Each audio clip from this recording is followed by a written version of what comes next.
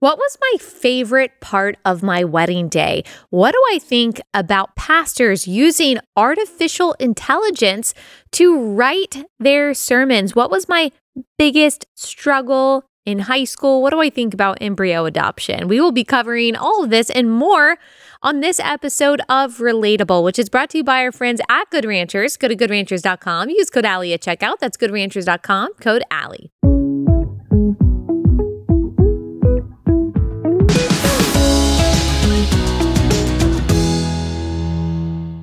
Hey guys, welcome to Relatable. Hope everyone's having a great day and a great week. Today I'm going to answer some of the questions that you guys sent. As always, we've got some good ones.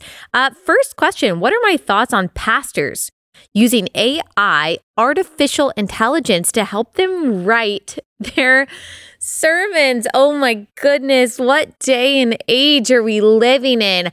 I mean, I don't personally like it, but you're talking to someone who also refuses to allow anyone to help me write anything, like my book, for example. It's very common, and I'm not saying it's unethical or anything, but it's very common for authors within my space to use a ghostwriter or to hire a researcher to write large chunks of their books. But I am so incredibly particular about my voice coming across in my writing and how writing sounds. And I was taught to write in such a particular way growing up that I can't do it. I cannot allow someone else to write for me unless they came along and they were able to really capture my voice and what I wanted to say. I would accept help in that realm, but you will never find me using a ghostwriter. I don't have someone that writes my monologues or anything like that. Now that is more common. Other conservative commentators or conservative hosts, most of them, I would say, write their own monologues that they put into the teleprompter because it's really difficult for someone to be able to, no matter how good they are at their job, to be able to capture what you exactly want to say and the exact words that you would use to describe something. So, all that to say, what about pastors? Do I think pastors should hire or use artificial intelligence to write their sermons? I would say no.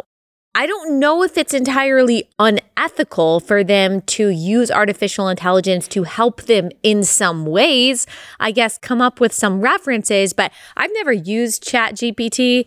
I don't want to feed the monster. But my understanding of how it works is that it wouldn't just be a research tool, but that they would be supplying you with certain ideas that you didn't come up with yourself. I don't like that. I guess I'm just now thinking about this, so I can't exactly put my finger on the reason why I think that that's just a little sketchy, especially if they're coming up with the words and then you're reading them verbatim. It just feels like lying. It feels like cheating. And it feels like relying on, in a sense, a higher power that is not the Lord. And so I don't really like it. But, a lot of pastors out there, they use each other's sermons. They talk to each other or they listen to a sermon and then they will use very similar metaphors or similar anecdotes, actually not even similar, the same in their own sermons as, say, their friend did in their sermon across the country. I don't like that. I don't like it. I think you should come up with your own stuff. It's not really that tough. I'm sorry. It's not. It's not that tough to come up with a good sermon because you have the Word of God. Stick to that. There are so many amazing commentaries out there. There's so much good material, so many good resources. The Word of God itself is so rich with meaning and substance. You don't need AI. And if you do need AI, then you also might just need help in your ability to study scripture and your ability to deliver exegesis. And that might take some self-analysis for you. I do think that pastors, while it's not necessary to be an excellent, eloquent speaker, I think that there's a biblical basis for that it's okay if you don't know every nook and cranny of every second and third tier theological issue. in order to be a good pastor and to shepherd your flock. But I do think that there should be a greater emphasis placed on communication development for pastors, for preachers, for people behind the pulpit. That actually matters, that you can be really smart, you can be a really good shepherd, you can really know your Bible and still fail to deliver a message in a clear way. And I do wonder if a lot of pastors, maybe pastors who like being in front of people and they feel like they like communicating and they like the Word of God, if they just don't think that they really need help with communication development. I do wish more pastors would focus on that, because there is a way to communicate clearly and there's a way to communicate confusingly. There are sermons that are better than others based on how they're delivered. And so, I don't know, as someone who loves communication, as someone who is not called to be a pastor, sometimes I'm like, I really wish though that some pastors that they would just focus more on their communication skills and the formation of their sermon. I think it would be better to reach out to someone who is really good at that kind of thing rather than AI. Seems like a better resource there, a better connection to make. And then you can actually get godly wisdom from someone who is perhaps more experienced or more skilled than you. AI can't offer those things. And then also like AI, it's run by people who probably are ideologically, religiously, theologically opposed to you. So how much can you really trust artificial intelligence to give you a solid interpretation of Scripture? Anyway, long-winded answer to that question, but it's an interesting one. Okay, Carly Jean Los Angeles, one of my favorite companies ever. It's a family-run business. It was created for women to help us simplify our lives through easy, beautiful, and comfortable clothes. And let me just tell you, it has done that for me. I started shopping at Carly Jean Los Angeles a few years ago. They've been a sponsor, supporter of the show for a long time. And my entire closet basically is Carly Jean Los Angeles because I love all of their clothes. They're really simple, really beautiful, fit me, and I think look flattering in every stage of life that I'm in, every season of the year. And I'm a simple gal. I'm not someone who likes a lot of like bright colors and big patterns and sequins and things like that. And so I really feel like I have a great, simple, beautiful variety in all of my Carly Jean Los Angeles clothes. Plus, I love that this is a family-run business run by a family that loves the Lord, that shares the values that you and I do. A lot of these women's clothing companies support men identifying as women, support abortion, all the things that you and I are fighting against. You don't have to worry about that. When you buy your clothes from Carly Jean Los Angeles, you can know that you're supporting a company that is fighting for the things that you and I are. So go to carlyjeanlosangeles.com. Use code AllieB at checkout for 20% off. carlyjeanlosangeles.com, code AllieB. carlyjeanlosangeles.com, code AllieB. How has this pregnancy compared to your previous pregnancy? So by the time this comes out, I probably already had the baby. But this pregnancy has been, I don't know, in some ways easier, in some ways harder. It definitely went by a lot faster than my previous pregnancies. That's just what happens because the more kids you have, the busier you are. And so things go by more quickly. I mean, as I'm recording this right now, I'm a little over 30 weeks and it's hard for me to believe. It's so hard for me to believe that I'm this far along. We've got some things coming up. And then after that's done, it's like, oh my gosh, the baby's almost here. So in that sense, it's easier. I was more nauseous the first trimester than the first two. And as of now, I don't know the gender of this baby. We are keeping it a surprise. And so, of course, I'm analyzing all my different symptoms, wondering if it means it's one way or the other. Aches and pains come a little bit sooner, I would say, in subsequent pregnancies. But I've actually been okay. This is the first pregnancy that I've worked out. Past pregnancies, I just didn't. And I'm not like doing CrossFit or anything. I'm doing lower intensity, like bar Pilates type workouts, but I still think it helps. And I try to walk as much as possible. Being in your third trimester in the dead heat of the summer is not the easiest thing in the world, but it's also nice because you can wear loose clothing and you don't have to worry about bundling up and all of that. So yeah, I'm super excited. At this point, I'm super excited to like nest and to be in that stage of pregnancy and to get things ready. It's so crazy, the nesting instinct that happens, especially towards the end of your pregnancy. I actually felt it at the beginning, but I'm feeling it now towards the end too, that I just want to clean everything out of my cabinets and my closets and just make everything nice and clean. It really is like an instinct that God gives you while you're pregnant to do things that you could have done for the past however many years when you weren't pregnant, but for some reason, growing a human inside you makes you want to clean your house and get things ready. As of right now, we don't have even a tiny part of the room ready for the baby. Honestly, haven't even considered that. But then you also realize the more pregnancies you have, how little you need those first few weeks. You really don't, if you want to, great, not shaming that, but you really don't have to have a whole nursery ready. Like you don't have to have all the decor set up. You don't have to buy everything. People with this being a surprise gender, they're like, how do you know what you need? Like, aren't you going to have to go out and buy all of this stuff if, depending on what the gender is? I mean, no. In the first few weeks, they're wearing a gray or white onesie. Now, some people do want to get super fancy. They want the monograms right away. That's not your girl. If that's you, that's great. That's not me.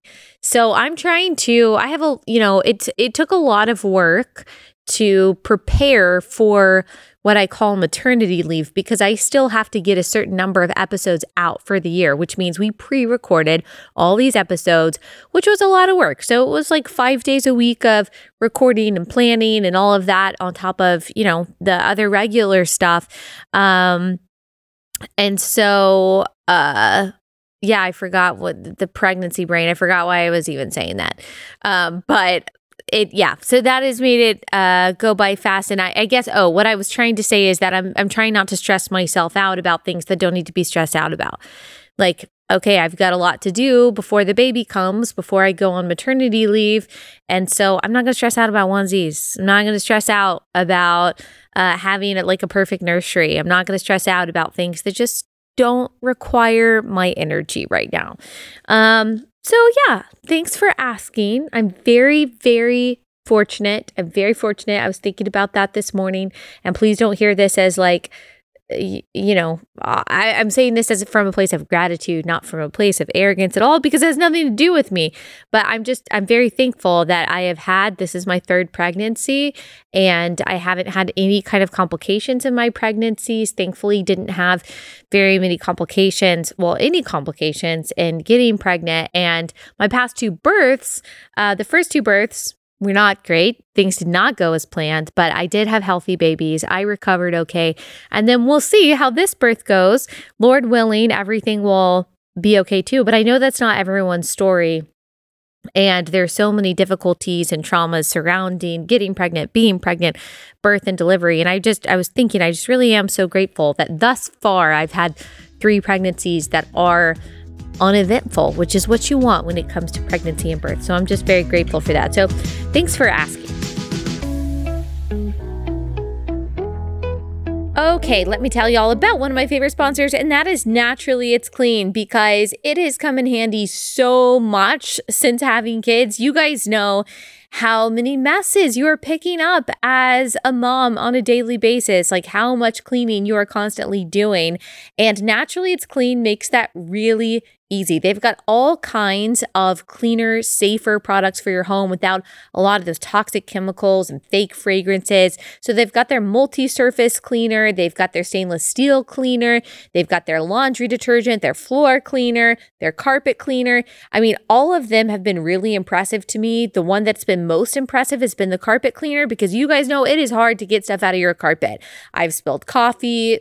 Obviously, with kids, you've got paint spills and like food messes and things like that. You don't want to ruin your rugs and your carpet. So make sure that you have the carpet cleaner from Naturally It's Clean on hand at all times. It really does the work for you. You leave it on for a few seconds, you scrub it out. It's really incredible. Go to naturallyitsclean.com/Allie. You'll see my essential starter kit. You can also save 15% by using code Allie. So naturallyitsclean.com/Allie, code Allie, naturallyitsclean.com/Allie, code Allie. Someone asked, biggest struggle in high school. Biggest struggle in high school. Ooh, I was thinking about this the other day. Just about, personality development. And earlier this week when we were recording the episodes for the actual week I'm recording in, it's the end of June as I'm recording this. We were talking about, middle school and high school and how we were and all of that. And gosh, those are such awkward years. And I'm just so thankful that I graduated from high school in 2010. So when this was like right before the dawn of social media. I mean, we had Facebook, we had MySpace, we had AIM, which they, were sources of distraction and comparison and insecurity in their own right, but not like what we have today. It wasn't Snapchat, it wasn't Instagram, it certainly wasn't TikTok. And so it was a lot more contained to certain parts of the internet. It wasn't as pervasive in our whole lives. And so we just didn't have all the pressures of social media, in addition to the awkwardness and difficulty of adolescence and coming into your own and being secure in your body and being secure in your personality. So I would think that, I would say that that was my biggest struggle, in that I have always been opinionated. I've always been strong-willed. I have always been pretty assertive. I wouldn't say confrontational. I'm not necessarily confrontational, but I'm not afraid to say, well, this is what I think, and this is why I think that you're wrong. Literally, since I could talk, I've been that way. And just with my parents, getting into debates, getting into discussions, never taking anyone's just authoritative word at face value, always wanting to wonder why, always pushing back against teachers, which is a very difficult way to be. And so I think I struggled with that, especially as a girl, knowing how do I use these strengths in a way that are feminine, that are godly, because we're told in scripture that women are to have a gentle and quiet spirit.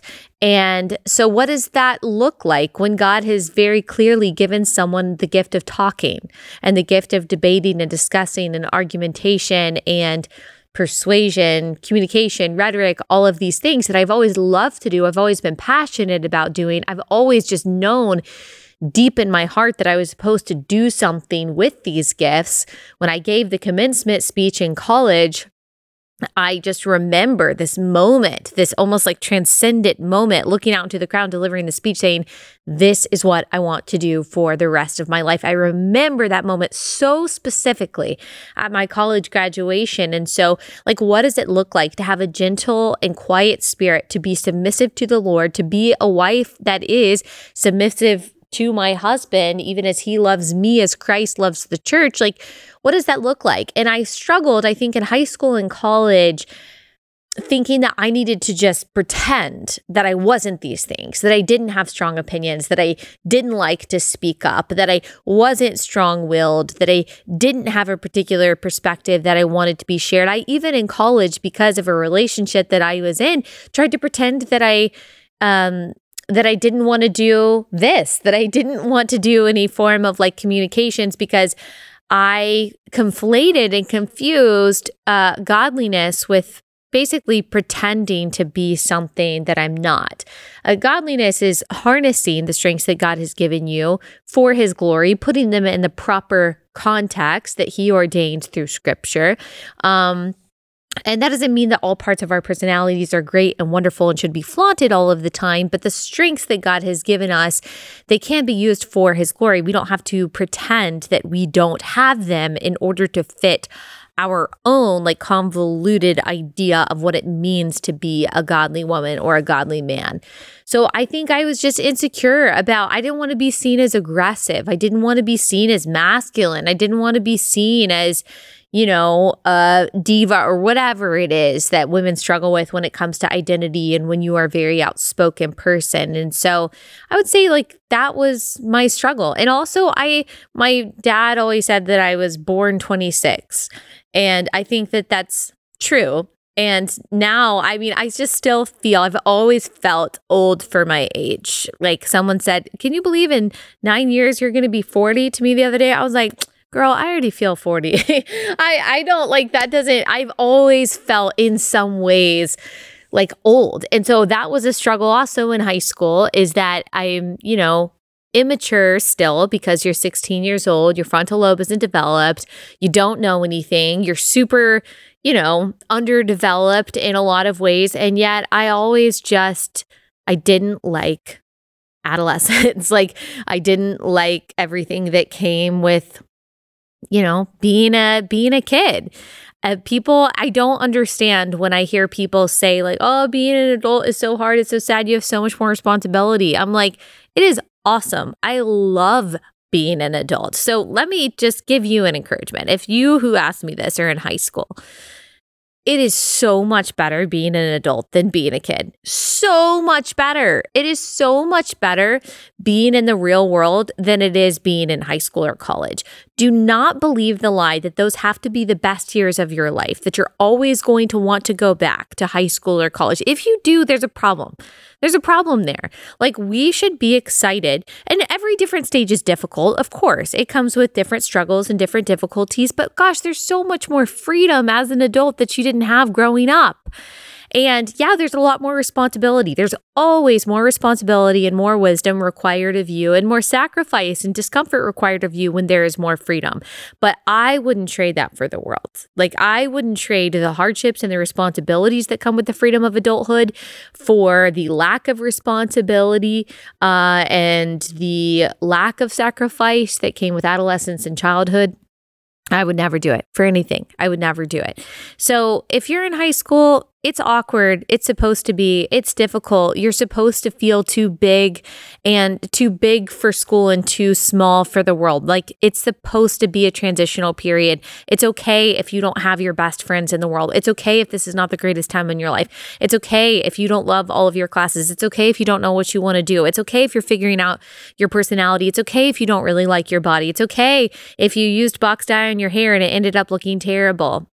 Only saying that from experience. And it's okay in college too. It's okay in college if you don't get in the sorority that you want to, or if you do, that doesn't make your life. And if you don't, it's not going to break your life. It's okay if you don't find your spouse in college or immediately after college. It's okay if you go through college not knowing what you want to do for the next 25 years. It's okay if you get out of college and you don't find your dream job right away. And that's making $100,000 a year and uses all the talents that God has given you. I certainly did. That's okay. It's okay. The only thing you can do is the next right thing. Don't think that your identity and your worth and the rest of your future rises and falls on what happens to you, what grades you get, what friends you have, even some of what choices you make. Of course, some choices last forever, but a lot of the choices that you make in high school and college will be ultimately inconsequential. There is a God that is much bigger than you. His plan, his purpose, his providence is much bigger than you. You making a bad grade, not getting in the sorority you want, not being accepted by who you want to be accepted by, not being asked to homecoming, none of those things are big enough to thwart his plan and purpose for you.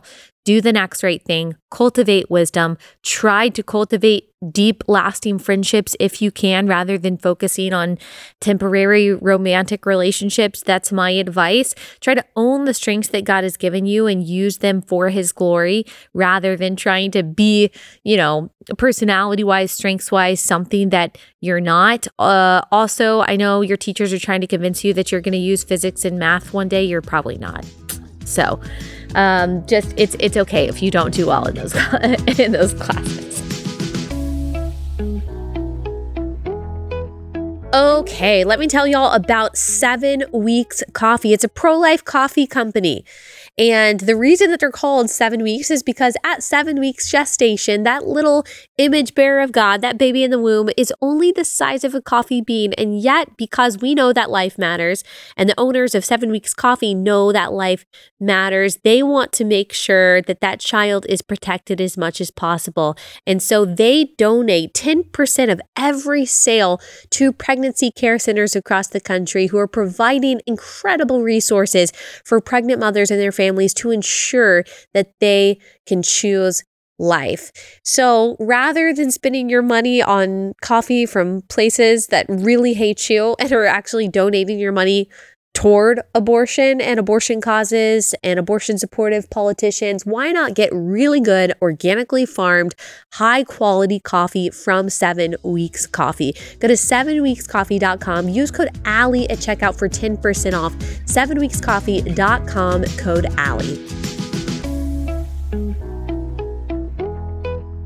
Let's see. Someone says, why do we question dinosaurs? Well, there's a lot to question when it comes to dinosaurs. That's all I'll say. I don't know if at this point we've played the Kim Ham episode.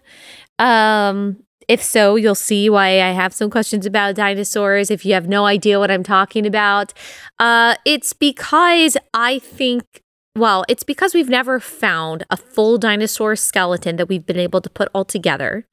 We definitely don't know the scales that they have. We definitely don't know that they had spikes or how long all of their tails were. We don't know what they sounded like. Apparently, we don't even know how they made it. Like, if you look at the anatomy, the drawings of some dinosaurs, you're like, how did you procreate? How exactly did that go down? I think that there's a lot of questions about dinosaurs. I'm not saying that dinosaur-like creatures never existed. I'm just saying that I think that we have a lot of reason to be skeptical about the depictions that we've been given by so-called scientists today. That we just don't actually have evidence for a lot of what we hear dinosaurs were like and looked like. Now, some people think that they were completely and totally a myth in order to affirm Darwinianism, the idea that animals existed for thousands, millions of years before humans did. I don't know. Ken Ham, whom I trust when it comes to these issues, he doesn't believe that that's a conflict, and he does believe that there were dinosaur-like creatures. And so, I don't know. My faith doesn't rise or fall on that, but I think that we should approach paleontology, or we should just approach like dinosaur discoveries and dinosaur depictions with a healthy dose of skepticism. That's all I'm saying. People get so mad when I say that, as it like, okay, if your identity is wrapped up in like a Stegosaurus, that's your problem, not mine. Okay. Let's see. A lot of people asking me to have certain people on. I always try to get the most interesting people.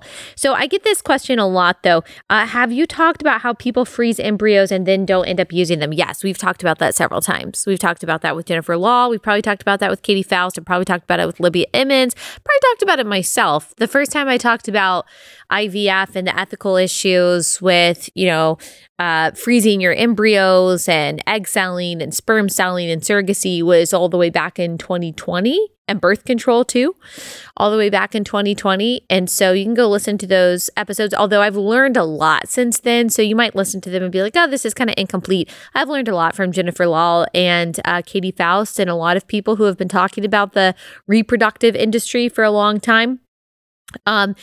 So obviously I'm against people freezing.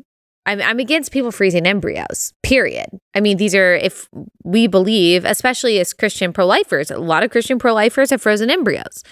And maybe you froze your embryos before you thought about the ethical quandary that it creates, that now there's a human being made in the image of God in its embryonic stage on ice.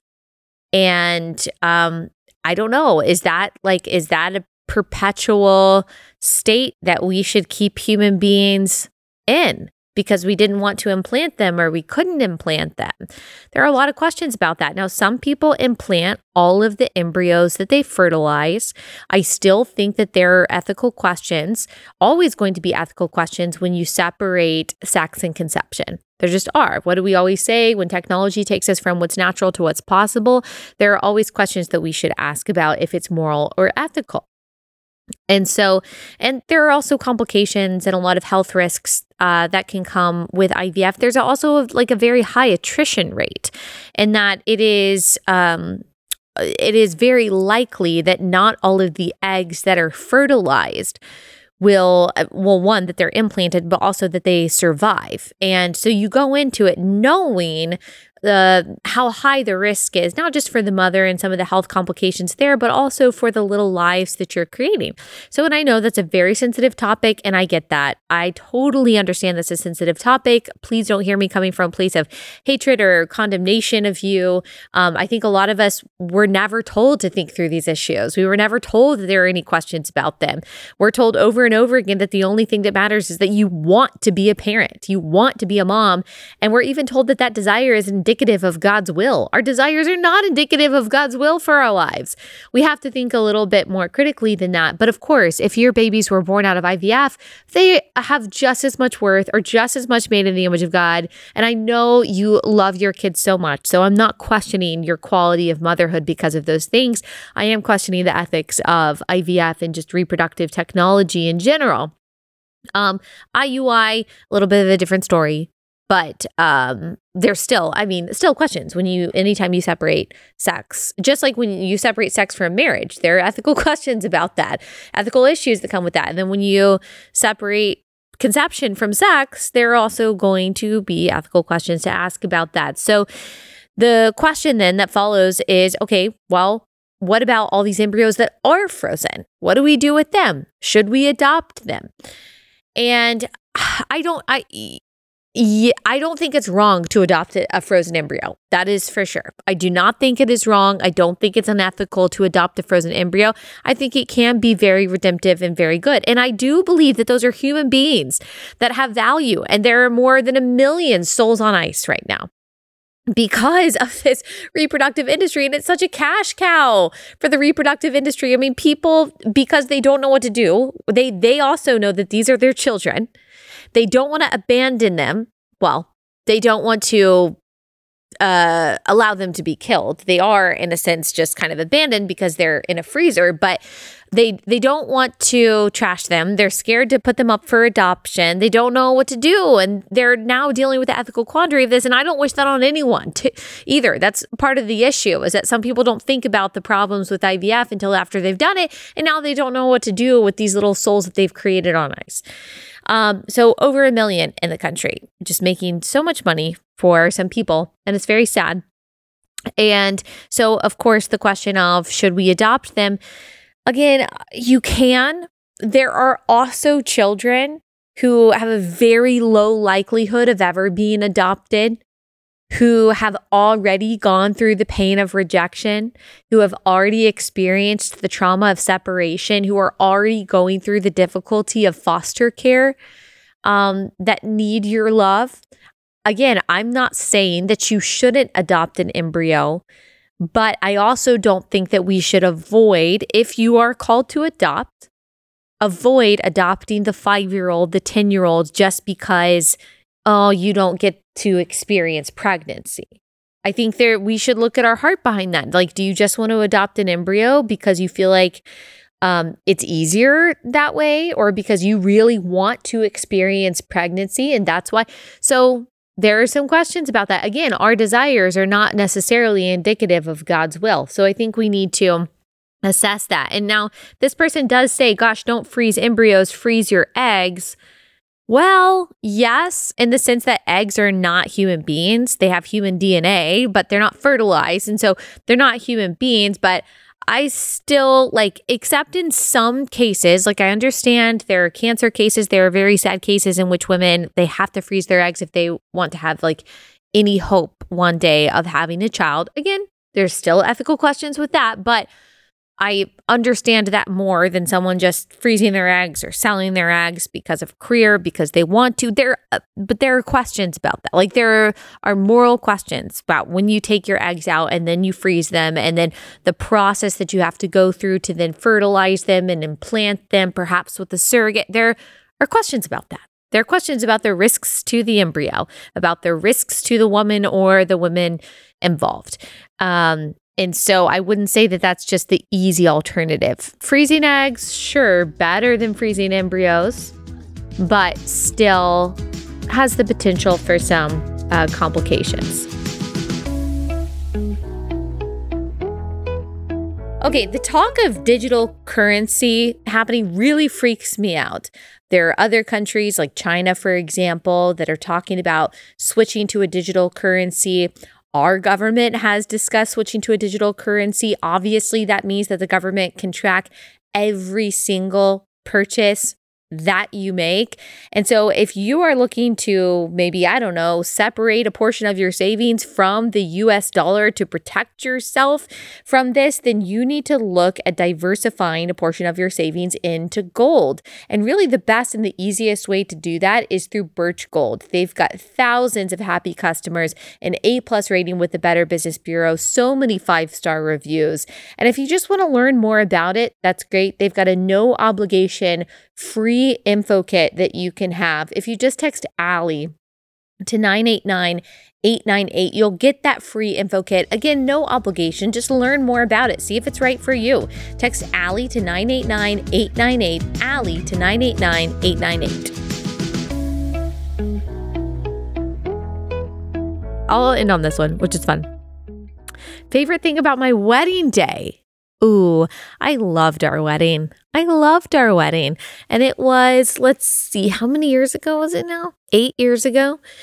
And I still think that it was a beautiful wedding. It was very, very classic. That's when it pays to be like a simple gal who is not super trendy.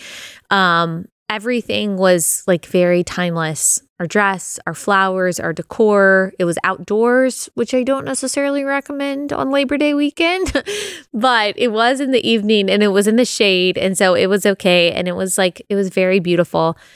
Gosh, it was a really fun day. My friend did my makeup and she did a great job. I still think about what a great job Ansley did on my makeup. But honestly, it was probably after the ceremony.